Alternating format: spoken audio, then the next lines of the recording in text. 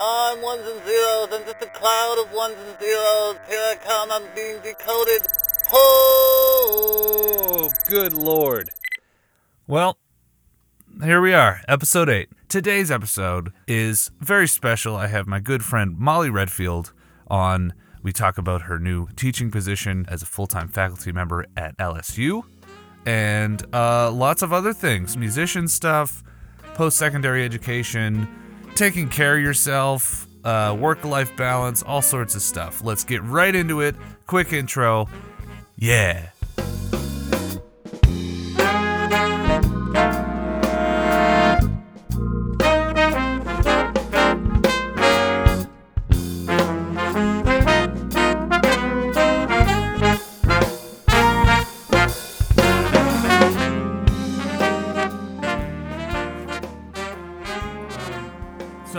How should I introduce you? Let's say, so today I'm talking to Miss Molly Redfield.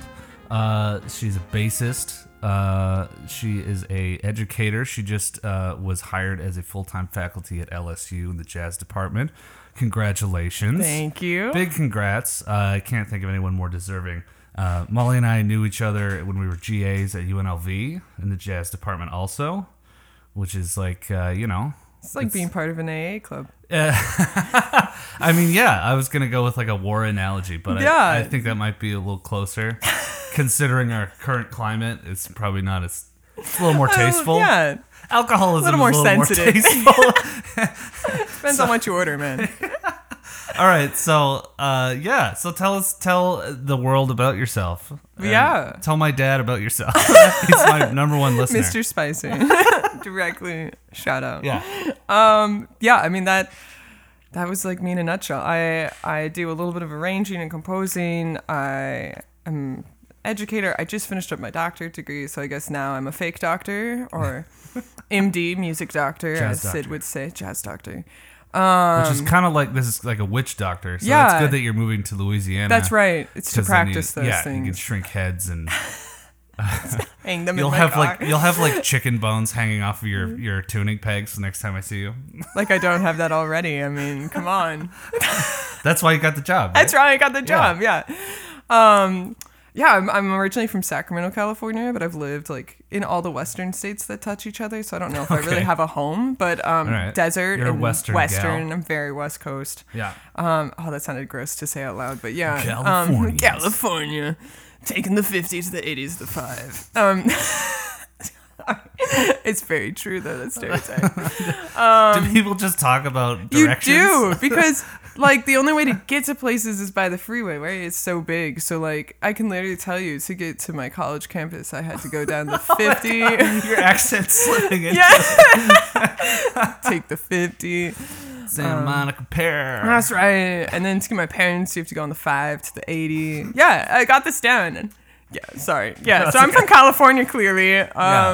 I surf, so that counts. You surf? I didn't know you surf. I know. Surf, really? I've gotten more into body surfing now, but yeah. Oh my God, you're way Californian. I way, didn't know that. Get out. No. I'm sorry, I'll leave. If a hella slips out, you let me know, okay? You bleep that out. Yeah. But yeah, I'm just really excited to be here. Thanks, Michael. Oh, stop it. It's just way too fun, and I'm really excited. Aw. Well, so originally from California. Yeah, I mean, you summed it. That's succinct and good. So yeah, congrats on the new teaching position. Yeah. You are a full-time. Is LSU? Is it specific? Because we at the UNLV we have jazz and commercial music. Yeah. Is it called something specific? It's assistant professor of jazz studies. Okay. That's the like fancy title that came on the offer letter. So that's what I'm going with now. But it's a very unique campus. They actually had a master's in jazz first, and then they brought the bachelor's. And now they have a doctorate in jazz. So it's like a 3-in-1 type of deal. Some people would go through the track of just having a general BA in music and then go choose jazz at a master's level. Yeah, but and they actually have like a true artist type of level. It kind of matches what our artist degree is more for the bachelor's of arts. Okay. So it's, I think like at my previous university, A Bachelor of Arts just meant you did almost all of the requirements of a Bachelor's of Music. Right. You know? Yeah. Where here it's like you have to take a different coursework of like, what does it mean to be an artist? How do you do that? You know, it's actually taking that word artist and going somewhere with it. That's good. This is good. Cause I know. And that's why I was like, questions I have for you. Yeah. That's why I was like, this is perfect tie-in. But yeah, LSU's really unique campus. There's over 450 majors and 70 full-time faculty. Wow. Of music majors. 450? Majors. Wow. Yeah. That's awesome. So it's quite a big campus to step into as well. That's great. You know. And how big is the faculty there? 70 full-time. So the jazz itself, the jazz itself has, I believe, it's kind of confusing, but there's like 3 full-time, but then I believe there's a full-time jazz guitar professor as well. So technically there's like 4 full-time. That's crazy. Out of 70 music people, there's only, and in the South. In the that South. Close to New Orleans, like where it was born. Come on now. we kind of like LSU. Talked a lot about. You're on blast now. You're all of a sudden on blast. No, it's good. It's good. Go Tigers. I think, this came up a lot on my interview actually about the difference. There are those different styles of jazz, and LSU specifically tries to not just play traditional jazz. I guess there's a college down the way, and they do a lot more of that kind of traditional art form, but they're kind of rethinking this. Is that UNO? I'm not sure, actually. Because I applied, when I was leaving cruise ships, I applied to University of New Orleans. There's one even closer. Okay, it's actually in I know Baton there's a couple Rouge. different. Yeah. Amanda would know better than me at this. I'll have to Zoom call. I was going to say, can I phone a friend? She just yell. Yeah. That'd make for great podcasting. Just Amanda on speakerphone. Hi, Bats. Sorry, Amanda, if you're listening, I'll have you on the podcast and I'll paint you in a better light than I just did. Anyway. But it's really cool campus, and I think once that's one of the things I'll be involved in, is kind of making sure to maybe not revamp, but at least kind of re-envision some of these undergraduate requirements, degrees, and try to make it match kind of more what a traditional quote unquote path would be. Yeah. But it's a happening place. I will admit, I was really in awe when I was there. So good, facilities, good, I imagine. I mean, here's the thing: is we always this sort of idea that you have. Oh, must be lots of great gigs out there, kind of thing. That mentality is we're kind of shaken up because of this. Not even just the pandemic, but just because of the last 30 years of the decline of live music. But if and I hesitate to say if there's gigs anywhere, it'd be down there because we live in Las Vegas, the entertainment capital of the world. But and there's gigs here. But anyway, I digress. That's actually so. I actually got to go to 4 different campuses. Yeah, I think I went all the way to 4 different campuses to do the on-site interview. And I think one of the interesting things is I really did learn that some of these big schools did not have that building that we would imagine. Okay. I remember one of the really large schools that I interviewed at still had chalkboards. Oh. And I was like, okay, another name school, another one of those where I was like, oh, wow, don't know why I got interviewed there, but that's cool. And they still have chalkboards. And, LSU's kind of the same. They have nice facilities, but it's not sparkly new. Where there was another school I went to, very small school, and they had the sparkly classrooms, what you would envision for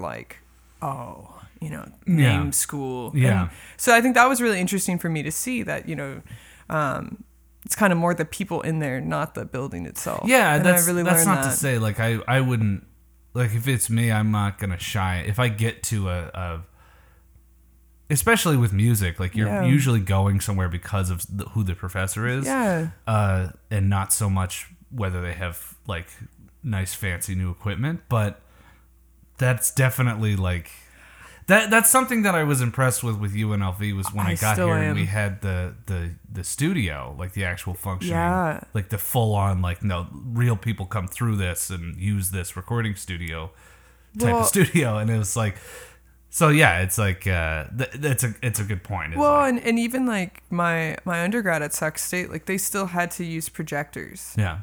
And like to set something up to do a lecture in one of those rooms, you needed all these attachments, and it was like the most old school setup. Chain of dongles. Yes, and where like when I went to UNLV and like they have a dock that everything's built into it and you like plug in and like I remember like lecturing in one of the classrooms and I was like, this is the easiest thing. And my dad came once and he like looked and he goes, what? He was so mad because he teaches at my undergrad and like here I am with this like fancy setup and I'm like, oh yeah, this comes with the school. So like I think it is really interesting to me just when I would go into these different situations and just seeing like what the things that each student has and it was really eye-opening to me. And it just makes it so you can quickly facilitate learning, right? It's not like we're past. I have all this cool stuff. Look at all this cool stuff we can show people, but like I can't project it onto a chalkboard without a projector.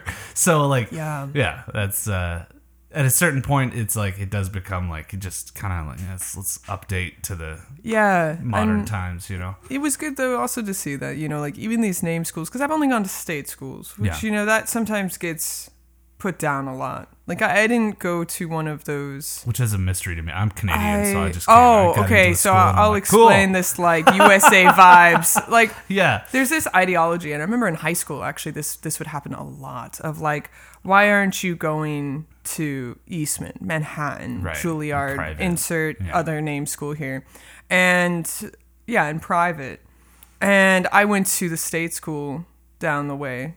Because my parents, and I think it was a really great fit. And actually, my education turned out to be really phenomenal. Like I remember coming to UNLV, taking the entrance exams and passing all of them, and I had not studied or done anything to prep that, and that was just the solid foundation I came from.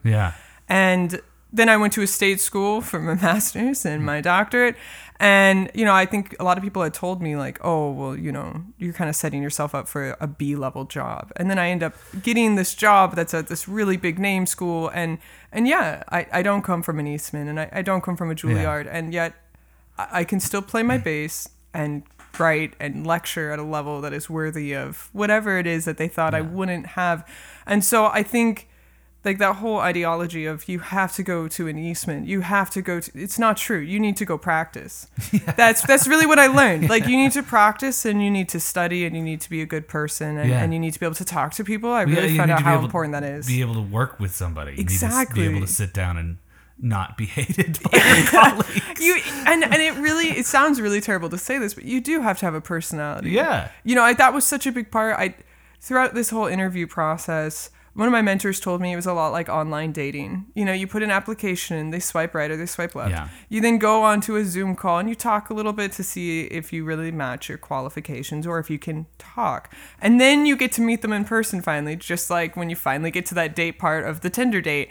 And they take you around and they see if you match. And at that point, even my colleague now, he kept telling me when I landed, he goes, I know you're probably nervous. He was like, but you need to know.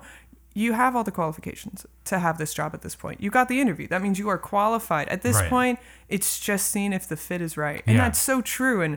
And so, it's really that personality side. I should do the same, actually. Silence your phones. Silence my phone. This segment brought to you by Tinder. I was going to say, you got a match. That was at my hand. Swipe. Which one's yes and no? Oh, right is yes. Right is yes. Okay. Oh, that's right. Oh, yeah. You met yours the traditional route. Yeah, I don't have any experience with that. If my parents ask me, I'd ask. I met mine the traditional route too. That scares me. I don't like that. That's why. Whatever. See, but in this day and age, we can't talk to people, and I think that's like what I learned. Like on this interview, they take you out to dinner. Yeah. And you have to make the most awkward small talk because everything you say is going to like that. be I'm against the best at small talk. Yeah, and that's like, but that's the skill you gotta Can't have. Can't play in tune, but Yeah, but I can talk real good. Yeah. But that's such a big deal. And then your ability to communicate with students, not only academically, but like they have to like you. Yeah. And so, it was always a win for me when like students would come up to me afterwards and they wouldn't want to stop talking to me. And like I had to like shoo the committee members off. It's like, no, I'm not going to go in that interview room with you. I'm talking to this kid and it's really fun. But that's part of it. Like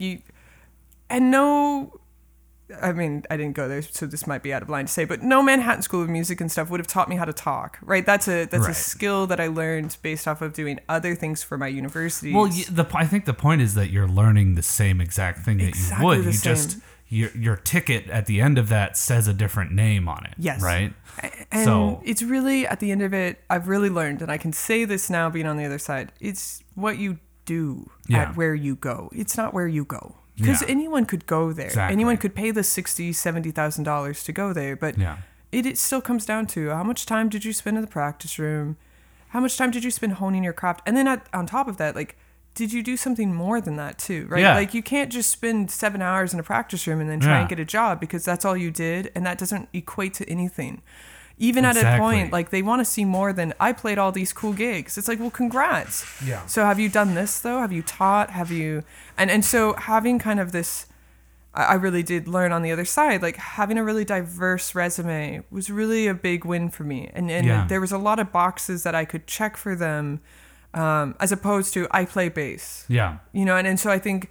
That was really important. And my state schools gave me those opportunities. You know, they had those moments for me to go to some donor dinner and talk it up and work for the dean and do all these things that were just very unique, that, you know, that was just the opportunity that could be afforded to me. Yeah, so. And it didn't have to happen at Juilliard. It didn't have to happen at Eastman. Although Eastman's great. Eastman's great. This segment brought to you by Eastman. Yes, all those schools are great. Like, don't get that wrong. No, but I think you raise a good point in that you have, like, what we think of, what our view of success is. I think, like, we all need to kind of take a step back and look at the overall picture of things, because, you know, like, talking to maybe my parents or someone who is maybe not a musician or whatever, or like my mother-in-law or something, just like talking about, like, oh, like, what could you do? What makes you a successful musician? It's like the first thing you think of, well, who you played with, you know. And I think there's a lot of merit to that. Oh yeah. Because if you say you played with Janet Jackson or Boyz II Men or whatever, like, you're in the horn section for Boyz II Men, at that's the first thing I think of. Hashtag Eddie Rich. What up, Eddie Rich? So well, good. Your episode's coming up soon sometime. Love that, dude. I'll take the word hashtag out of that, what I just said. But no, so, like, I think there's merit to having, like, those names under your belt on your resume, because it proves, much like whatever your piece of paper is, it proves that you are at a certain level, right? Yes. Like, they wouldn't have chosen you if you weren't the absolute best, recommended by the best, right? Yeah. Like, I haven't played with Ray Charles, right? It's like, I don't know what that's like. And I think knowing directly what that's like is a very much like it's a real world thing. However, I think that defining what you're qualified for depends on what your kind of job you're going for, what kind of career you're going for. I think that I came here and I got a lot of opportunity handed to me because because of my wife and, like, her name and her putting her name behind my name, and some of just my own reputation from cruise ships, and some people we knew here in town anyway. And then through Adam, you know, he's recommending me for stuff. But, like, and that's just through, like, people getting to know me. I was gonna say, like, is that networking? No one heard me play a note, right? Yeah. Like, I come out here and a bass player friend of ours had never heard me play. We'd never worked together before. Started me on gigs because he knew that I was at a certain level, right? Yeah. But, like, so, like, my playing will get me to a certain point, but I think that you need a more well-rounded. The thing I'm thinking of is that I go and do a master's, and then I end up being a part of the entire production cycle of 2 full albums. Yeah. 2 double disc albums. Are they both double disc? Yeah, I think so. I think they are. But yeah, and, like, learning about, like, licensing music and publishing my own music and, you know, like, all the stuff that I did after I left and all that stuff. Learning about non-linear stuff. It's the type of thing where I have, like, I don't know, I'm rambling now, but, like, I think that we have to better define what the person is going to be doing afterwards. Yes. Because there's this weird and I think we're drifting away from it, and it's good. We're figuring it out because it is hard because we're changing so fast. If I would like to see someone explain to Wynton Marsalis what an NFT is, right?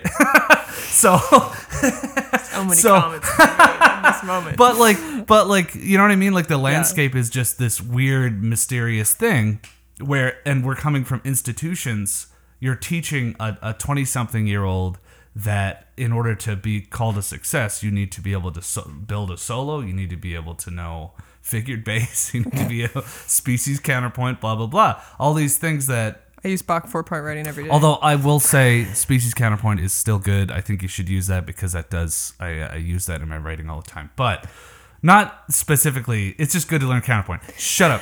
I think this really leads... I got to witness one of my friends teaching these high schoolers, and he had brought up that Bob Menser had come to his high school back in, however old we are now. And he had told them, like, to be a professional musician, you need to be good at two of these three things, which is you need to be able to write, teach, or play. Yeah. Pick two. And now I think I would add recording to that. And so recording in like as far as production side, like this, the ability. I mean, especially during that technology. pandemic, technologically based knowledge. Yeah, I think like your ability to work with a DAW and knowing what that means, and then being able to mix your own tracks at least to a basic level that you could send that off to a producer. Mm-hmm. I mean, that's how most of people are recording now. Like Eric Marienthal came to this workshop and he had said that his whole last album he made in his office in a corner to the right. Isn't that interesting that that's, if you think about it as far as like, say society is a corporate structure or a company, you've now merged musician and audio engineer into one job. So it's like, I wonder what the impacts of people who are going through audio engineer degrees are because they're gonna see a decline in their business, people coming to them for this mysterious thing called recording their music, I think the things that are going to change, just even based off of what I've seen now, is I think that whole idea of going into the studio is going to go away. Because why would you want to pay $400 to use the same mics that you have and the same setup that you have? $90 on Amazon. We got what we're recording on right now. So and to use a click track, which you were going to use anyways, and it's different now. It isn't really as, I think, organic as we used to be. I hate to throw that because that's a rabbit hole to go down. But I really, that whole natural interactions, we're going to catch that on a microphone. That doesn't happen anymore. People overdub their solos later anyways. All these things are really changing. Yeah, that's interesting. And so I think I think there's still a place for that. There definitely is. But I still think like most of the jobs for those people getting studio, like recording artistry things, is going to be that second step, which is most of us don't have the skills to master to the level that we hear in our head. And so I think like Jacob Collier, for instance, he does all of his basic mixes, but then he sends it to the studio to have it mastered. Well, and I have a Discord server that I with a couple of friends of mine that we sort of just pass our productions to. So like, can you listen to this track? Does the mix sound okay? Blah blah blah.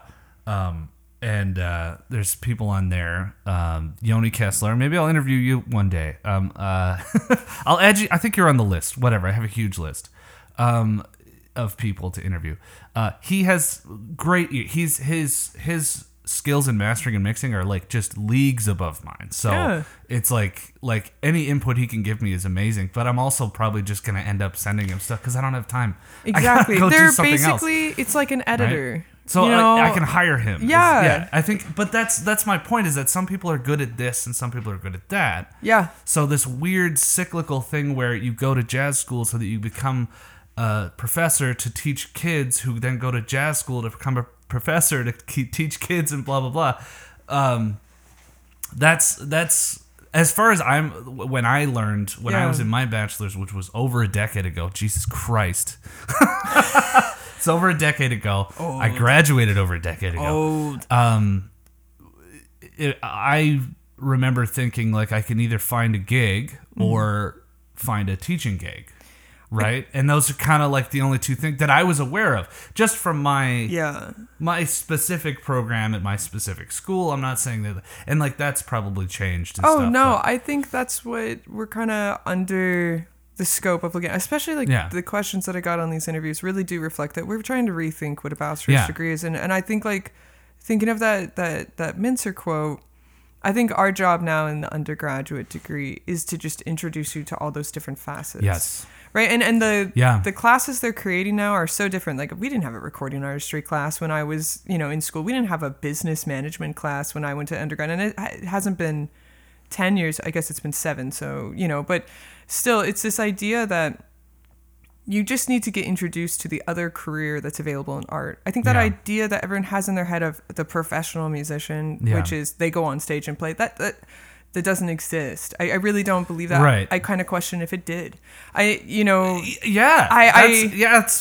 well put. Yeah. And I remember this quote. I don't remember who said it, but he used to say this to our high school band all the time, which was, if you want a 9 to 5 job, you're going to have a 5 to 9 job. Or if you want a 5 to 9 job, you're going to have a 9 to 5 job. Yeah, there you go. Basically, if you want to work at night playing, you're going to still have a day job.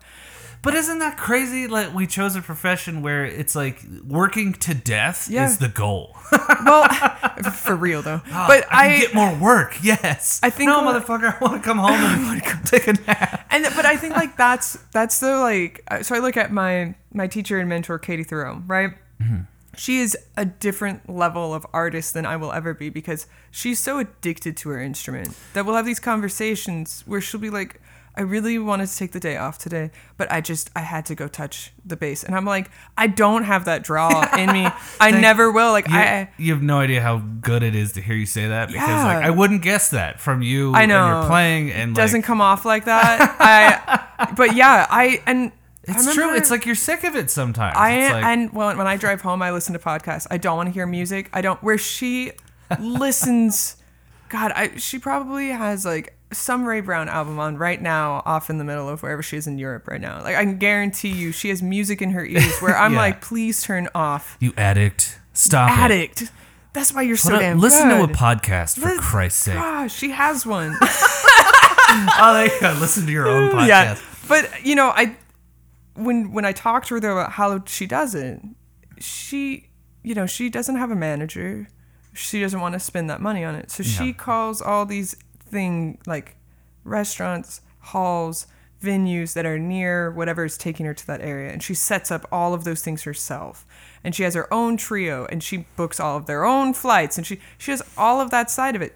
That's entrepreneurship. That should be a fucking class, and right? And that's why I think they're starting this. Like, I know at LSU they have that. That was such a mystery to me when I was leaving my bachelor's. It's like, how do people go and how do you get gigs? How do you go and it's a matter of like pounding the pavement. What does that mean? What does that look like? Show me how to do that. Where are the venues? Who do I talk to? Do I talk to the person behind the bar and ask for the manager, or do I talk to the person who owns the place? Do I talk to blah, blah, blah. All the things that were just like, I don't know, you just be good enough that somebody notices you. It's kind of like the general vibe it's that of what myth of that professional musician. And I think at the same time, like, I really, really despise the teachers who are like, oh, teaching sucks and it's so blow. It's like, dude, you're teaching me. You are a teacher. Yeah. Like in the undergraduate degree. If you're not good at it, you shouldn't be doing it. And the thing is like, why advocate for that when you're clearly profiting off of that? So, don't advocate against being a teacher, because you're clearly where's your retirement, your healthcare, and everything is from being a teacher. Yeah. Why do you get all that time to like work on your art? Because you're a college professor and you have very limited roles. I mean, unless you're an adjunct. Adjunct, and then you're like breathing and driving way too much. Yeah.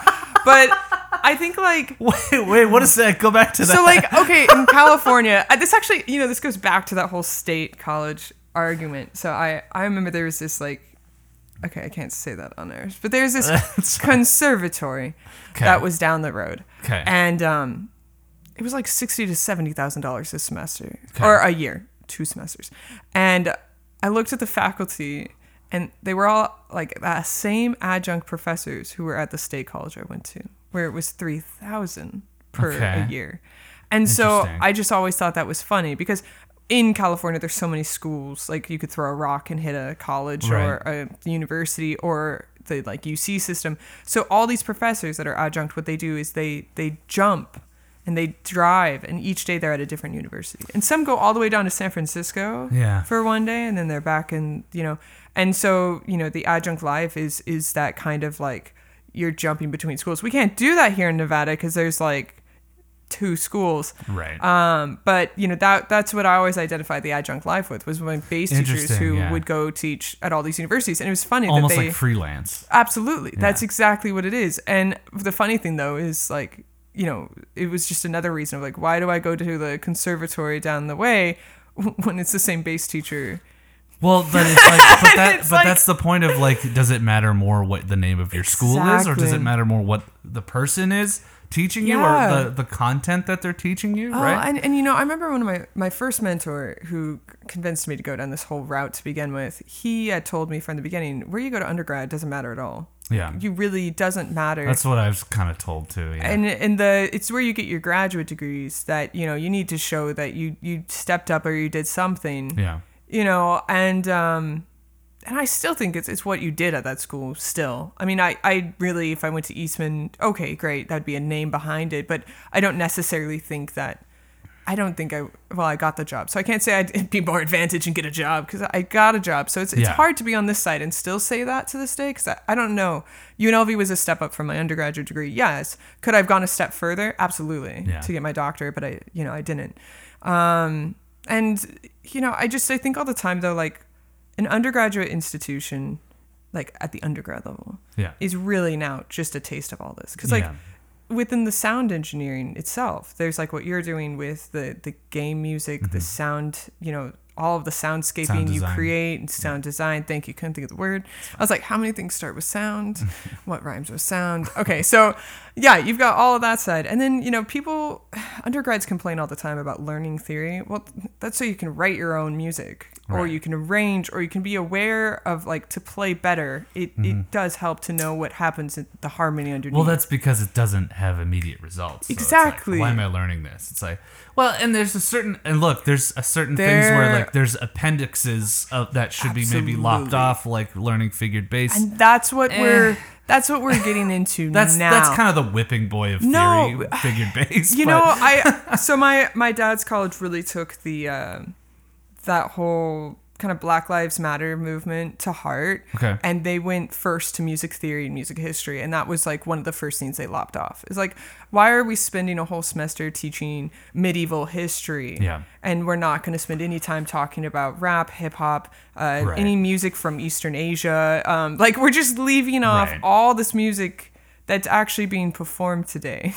To spend a semester talking about Gregorian chant. Right. And so, and learning how to write and read, that all these things are antiquated. And I do believe, I wish I could remember his name. There's a great scholar who talks about, there's some racist teaching and ideology within that it's based in white Western tradition, and we're gonna really learn that. Adam Neely has a video about that. Not that obviously that's not the scholar necessarily, but I'm really trying to think of it'll hit me like in the middle of this, or I'll look. Well, it's later. The assumption that Western music is superior and all that stuff, and leaving out, it's okay to teach it. Like I don't want to throw anything off here, but you've got to teach. We still use the methods. We still use all of it. Yeah. But I think it's important, and this is what this scholar's, Ewell is his last name, that you need to teach what it's based in. Like, for instance, the whole idea of Schenker and, like, his ideology, it's actually to just prove that Germans were above any other race.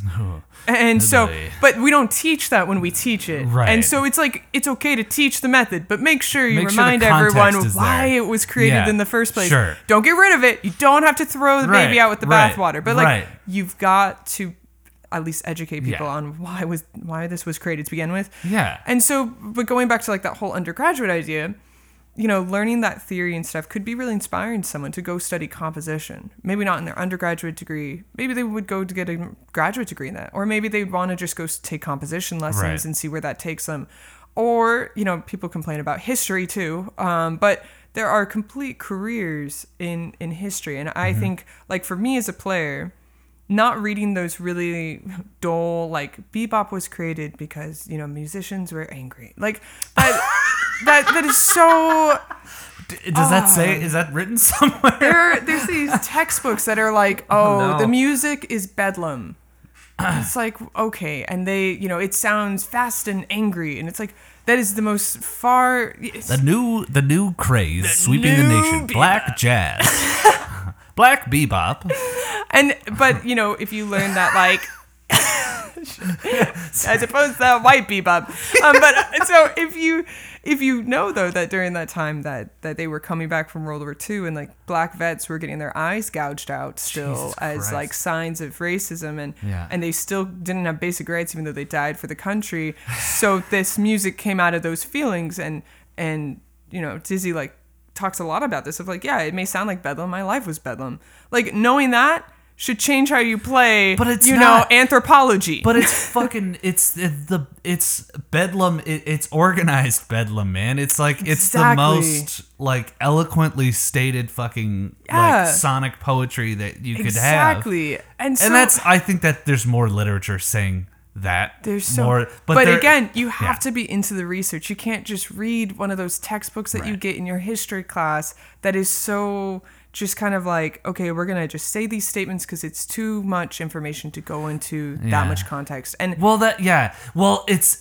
like, so it's like if you can only get a surface level understanding, I think that you need to include certain things in that surface level understanding in order to give a better overview rather than go like, jazz players call each other cats. Yeah, but that's the thing. Like I think being in those undergraduate classes and maybe learning these like few nuggets of knowledge could inspire people to go down the history route. Because like I love research. Like I'm such I'm a nerd, but like I really kind of a nerd.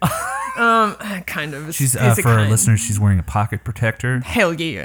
Got my big glasses on. I don't know why I went Southern. That was like the wrong accent to do there. Sorry, I was trying to fit in. I get it. I'm going to Louisiana. That's understand. Right. But like.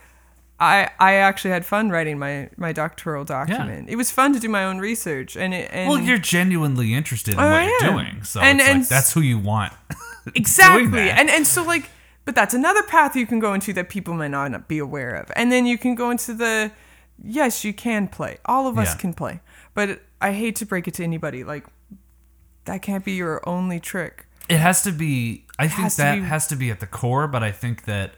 Because you then understand mechanics of not even just like, I know how far away my mic has to be from my saxophone. It's more just like you understand how hard people work to be a musician, to be like I just had a conversation with my dad about how like, he used to play organ and he like really wanted me to like I was playing music and he kind of he saw that I was doing the same kind of thing that he did, but it's not that he gave up, but he had to go a safer route because he had kids, right? Yeah. So like, and I don't, and I was my parents afforded me a lot of opportunity to go and do this stuff, and so I'm gonna do it, right? Yeah. And so he was saying that he recognized how hard it is. He looked around when he was my age, at that like freshman level of going to college age. Maybe sophomore, and saw how hard people had to work in order to maintain that, like in order to do the 5 to 9 thing that you're talking about. And it's like he respects it, right? And because so I think that having that at its core, playing an instrument and knowing how fucking long it takes to get to a certain point to just be able to play a solo over some changes and not sound like you're skating over them. It takes fucking years, man. It takes more than 4 years. And that's the thing. Like I just there's like two thoughts I have off that. One is like clearly there are people like take Sammy Nesco. He didn't continue playing the trombone, right? He went to writing and probably I didn't even know he played the trombone. Exactly. What's the other famous? Is it Quincy Jones played the trumpet? Okay. And then because of an aneurysm in his forehead, that's why he went to producing or something like that. I don't. Hopefully Quincy, that's correct. Your episode's coming up, Quincy. That's right, Quincy. If you want to be on. That'd be lit. Yeah. But the other side of that is like my parents saw within me that I am not suitable to teach secondary students. Like high school. Yeah. Yes. And that my father, though he did that. Why? Because they're not. Why? Well, I think it's changed now, but when I was younger, I had no patience. Yeah. I really didn't. I couldn't handle a puppy being in the room when I was doing homework. It's like a famous story in my family. They like bought a puppy for me because I asked for one for my birthday. And I remember this is going to make me sound like even more of a nerd, but I was doing calculus homework and then the puppy like would not leave me alone. And so I picked it up and I went to my bedroom, my parents' bedroom, and I dropped it and said, "This is yours now." And I walked. It's like 16-year-old me. This puppy is a nuisance, Father. I was so trying to do calculus in here. I couldn't do my calculus, man. Of course, as I've grown up, I teach kids over the summer, like from like ages 5 to like adults beyond college. But regardless, like I think the other side of it, like having 2 educated parents. Well, everyone. So my grandparents were both principals. Yeah. My parents both taught in public education for like over 30 years. My sister teaches sign language at a high school, and my brother-in-law teaches. At a high school? That's cool. Isn't that tight? That's awesome. Yeah. California alarm. That's right. Tight. Whoa. You also said lit earlier. I said lit. I'd let it pass. You had to. Okay. It's my age showing. I'm sorry, but so, I'll try to hide that again. So I think that they saw that like my father, through the public education system, lost out on a lot of pay. Mm-hmm. And that there's a lot of extra hoops that you have to go through dealing with parents now, dealing with, it's a different world to work in. And having to do a band during that, traveling with them, doing all of that for the pay that you get. Yeah. And for the constant, I think my parents just saw that I have a knack for teaching, which I will admit now. I do actually, I can tell that I can reach students on a level that they at least stay in the classroom afterwards, which is always like a sign to educators of like, they like it so much, they just don't want to leave, you know, where as opposed to they're packing up as fast as possible and they want to get the hell out of your room. I get the opposite. They all want to stay there and talk. And I'm the one who's like, I'd really like to go to my office. Please. But, you know, but that's such a cool thing for me to see that I at least get, and in this case, they're non-majors too, that they're that into jazz history, that they're like, I just want to stay here and talk to you about this thing that I found, and I think it's cool. And it's like, that is cool. And I think talking to people that know, and I think that's kind of why I'm doing this podcast, and I think maybe why someone who isn't necessarily a musician or a game audio person would listen to this podcast, is that listening to someone talk about something that they're genuinely interested in is interesting. It's just inherently interesting. Well, and and you're going to highlight the really interesting points of it. It's like, oh, this is really cool because. Well, and we always talk about like classes, no matter what subject it is that you like, and it's never about the subject. It really at the core of it was who was your teacher at the time. Like I hate math. Why do I hate math? Because my teachers. I still remember to this day. They're the ones. It's because that stupid puppy couldn't let me just do I don't even know equation names anymore. So one of those things that you do in calculus, I can't even add anymore. I count my fingers now. Puppy. It's because the puppy ruined the whole process. Hello, listeners. I had to break this into 2 episodes again. Sorry about that. Here's part 2 coming up next.